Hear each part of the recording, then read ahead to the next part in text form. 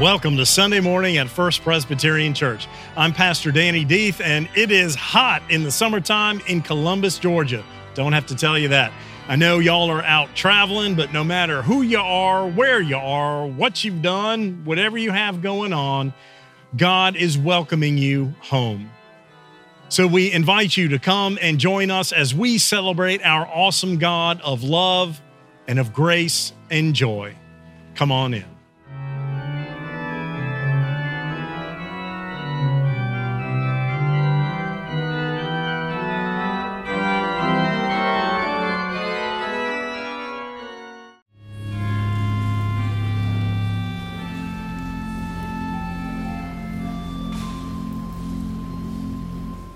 The first scripture today is from Romans 5, 1 through 5.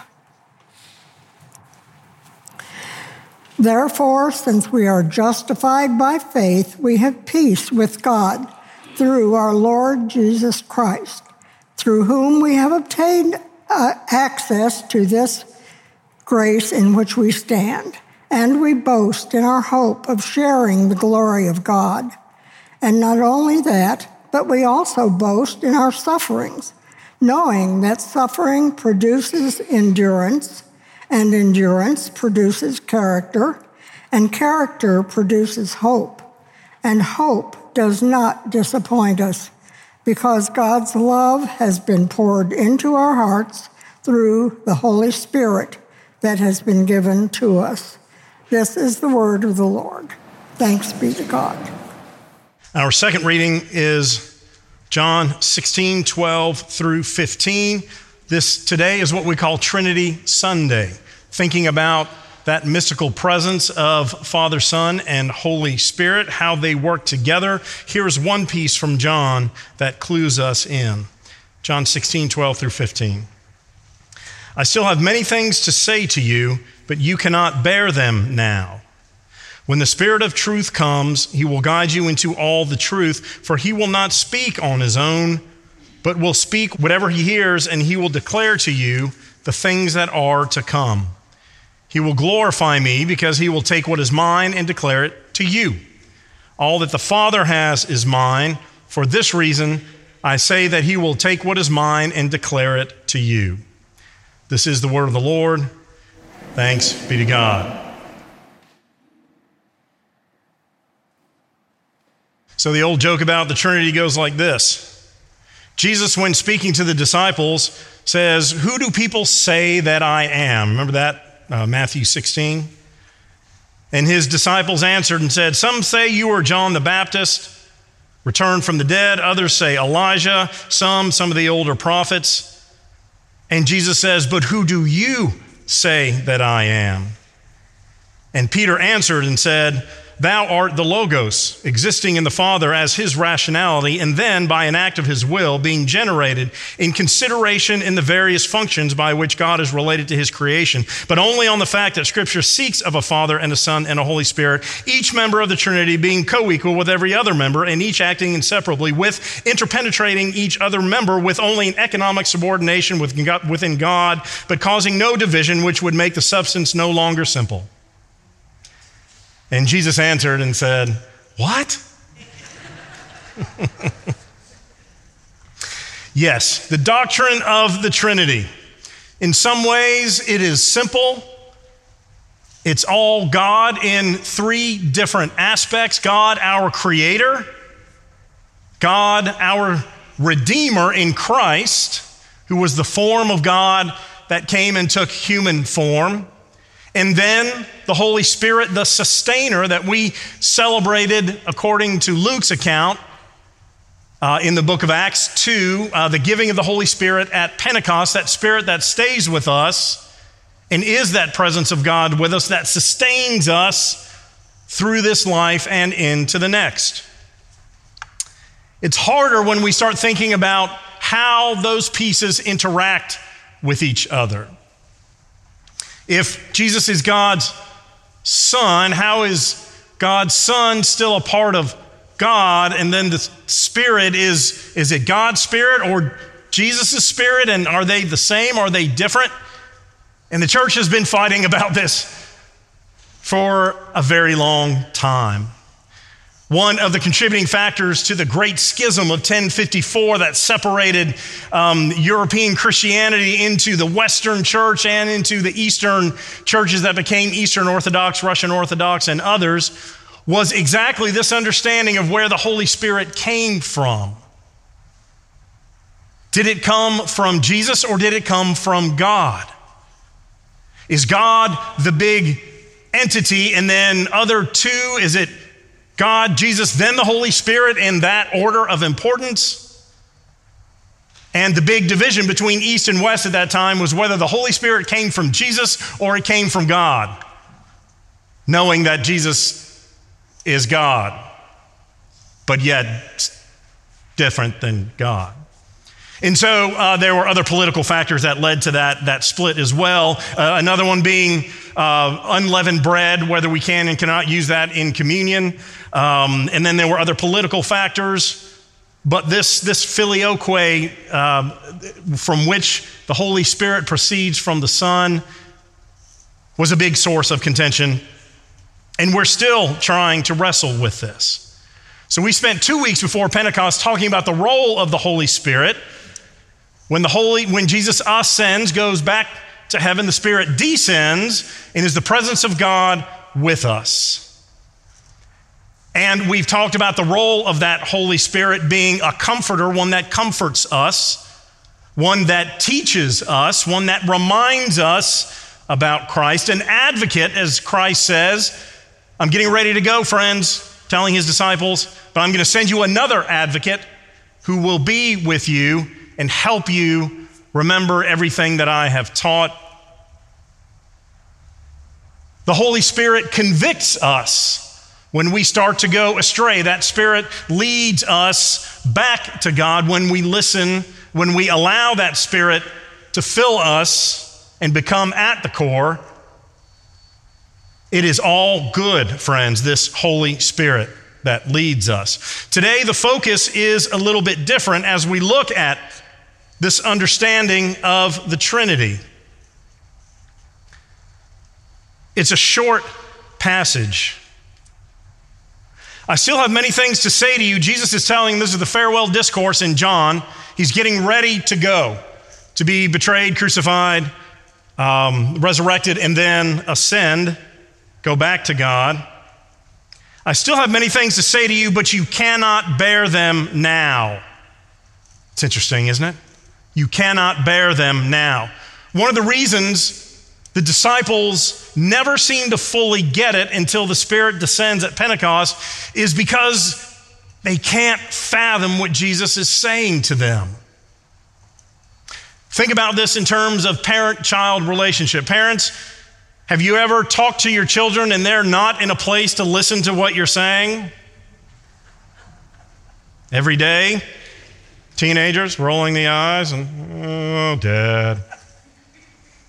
Or they may get a piece of what you're saying, but because we as parents explain so well and sometimes so long, they tune off somewhere in the middle and may miss some of your excellent teaching conversation.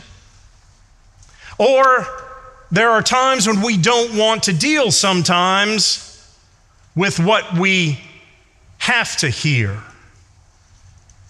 You're in a doctor's office and you get bad news, a diagnosis. That is overwhelming, and we shut down at that point from whatever else the doctor says after that because we're trying to deal with something big and we can't really hear or process the rest. At work, maybe it's hard if you're the boss and that employee's set of gifts really don't match the job description and you have to tell them it's time, we have to move you on. Or if you're that employee, the same thing.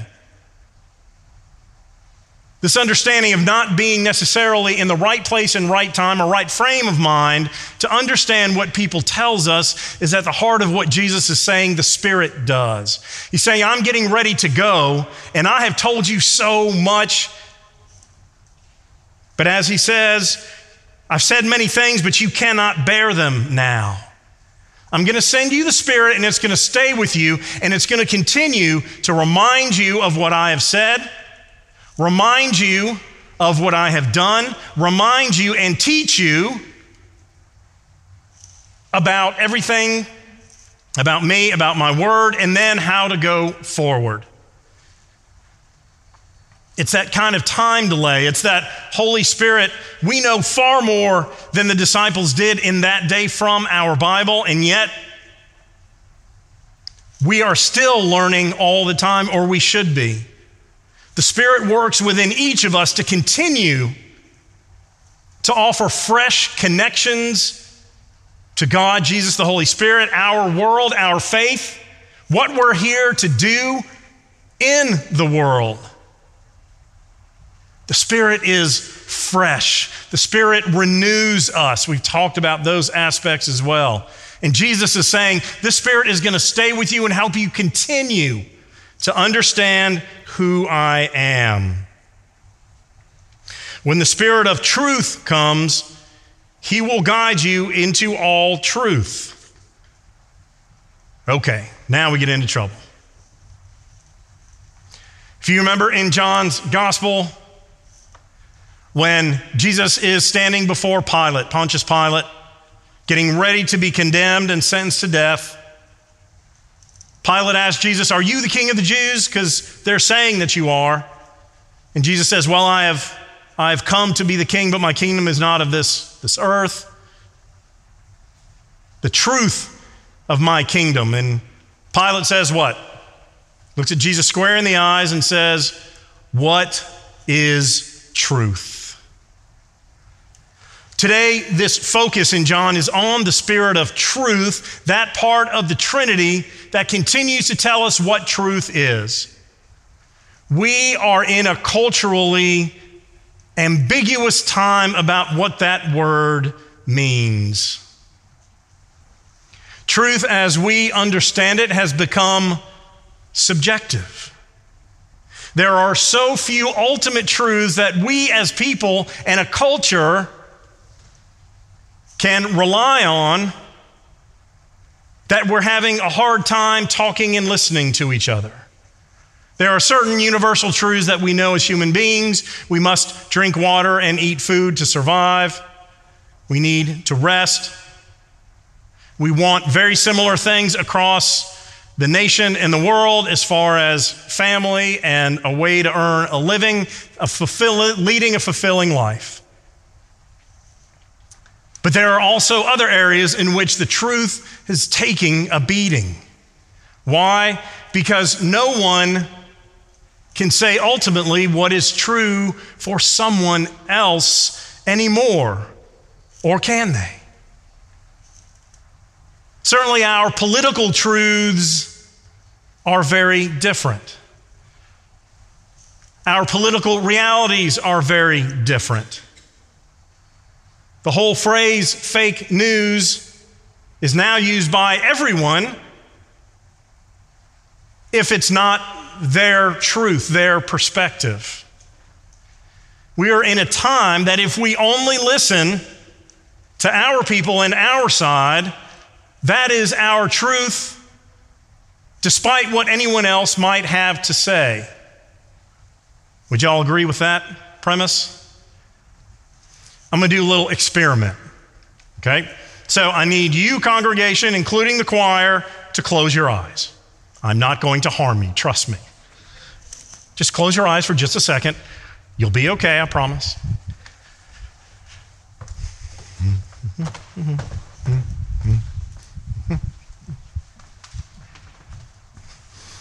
Okay, you can open your eyes. Little Norma Ray right here, Sally Field. Congregation, what color is the poster board that you are seeing? Choir, what color is the poster you are seeing? What? What? Congregation, what color is the poster you are seeing? Choir? Oh no. Oh no. How certain are you, congregation, that this is a red piece of poster board? Are you 80%?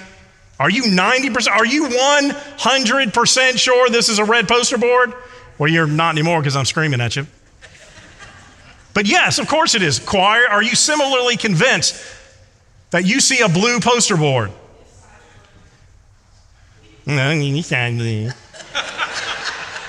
Yes, and that's exactly right. All I have to do is turn it around, and it is the other side. 10 years ago-ish, with our Chick-fil-A chicken nugget meal when the girls were little, came a little CD, and on the CD, that is a compact disc, it had stories on it, and one story was an African fable called Red Hat, Green Hat.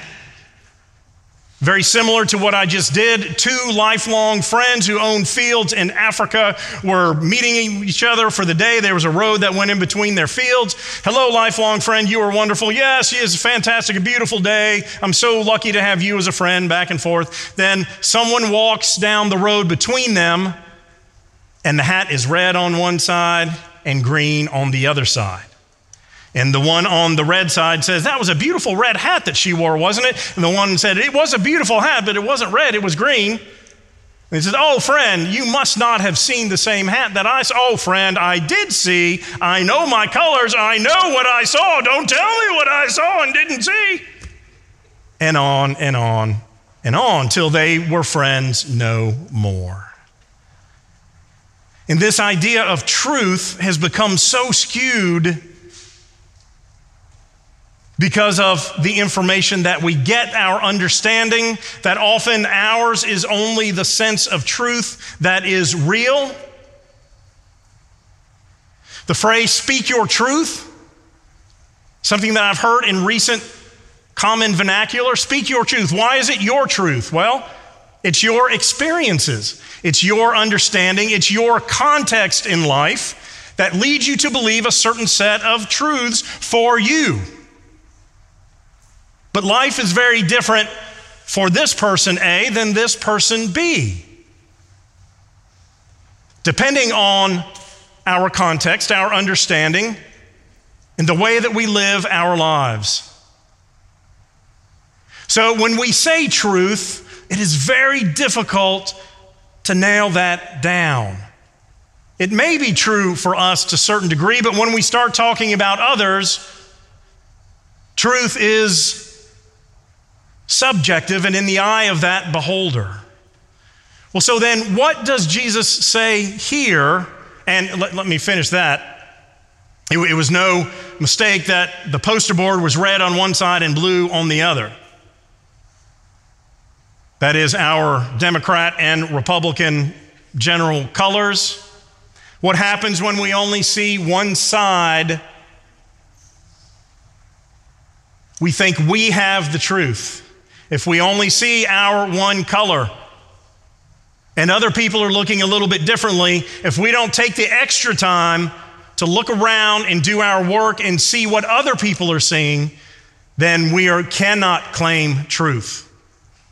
Now, you can look at the other side, see what someone else is thinking and say, well, I don't agree with that, but I understand what they're saying. That's all I'm trying to advocate for here. But when we only listen to our side and stay siloed in the same programs, commentators, sources that say the same thing over and over, we only get one side of that poster board. We only get one color instead of two. So I just encourage all of us, even though I know it takes more time, what does the other side say about the same issue that I'm so sure about and all of my people are saying that they are sure about? And what are the facts? What are the truths that this side says? And then what does this side say? Because often they are different truths and different facts. How can facts be different? Welcome to our quandary. So yes, stand on what you believe, but take that extra step to look at the other side literally, to see the color from that other side and what they would say. It may not always be enlightening, but at least we understand one another a little better. So the spirit of truth, how can we claim truth in this sense? Well, to John, our gospel writer, the spirit of truth is 100% rooted in Christ. John is not saying, are you a Pharisee or a Sadducee? How do you understand the implementation of the purity laws from Moses' day that we implement now, temple life, all of that. John isn't saying, what party do you belong to? He's saying there is only one sense of ultimate truth, and that is in Christ. And this is the Spirit that connects you to that. The Spirit of truth comes. He will not guide you. He will guide you into all truth. He won't speak on his own. He's going to speak whatever he hears from me. Again, we're all meshed up here in God, Father, and the Holy Spirit working together. He will glorify me because he will take what is mine and declare it to you, says Jesus about the Holy Spirit. All that the Father has is mine. For this reason, he will take what is mine and declare it to you. So again, we see God working in these three pieces. God gives things to Jesus, and then the Spirit helps us understand what those things are. The Spirit of truth is that which functions every day to remind us of what ultimate truth is, and the only true truth that John can say we proclaim is that which is rooted in Christ. So then what are we supposed to do about that truth? Once we understand it, we then go. When you have found the truth, we're called to stand in that truth. The disciples could have then understood. The disciples could have, after Pentecost, when they received the Holy Spirit, finally understood everything about Jesus. They could have said, that is great, and gone back to fishing or tax collecting or whatever else they did prior to being called. But it wasn't just the understanding. It was then standing on that Spirit of truth, knowing that that Spirit would continue to be with them for the rest of their journey. It gave them the courage to go out into a divided world and to use their gifts to people who just didn't understand, who wanted to harm them, who thought they were crazy, who wanted them dead or imprisoned. What enabled them to go out into that environment? We think it's bad now. It was worse then. It is the Spirit of truth, of what Christ told them, that continued to be filled through this gift of the Spirit. So as we go forth today on this Trinity Sunday, we give thanks to God for this holy mystery, and that's what it is. It is a holy mystery. But we know that all of it is God. All of it works together for us in community.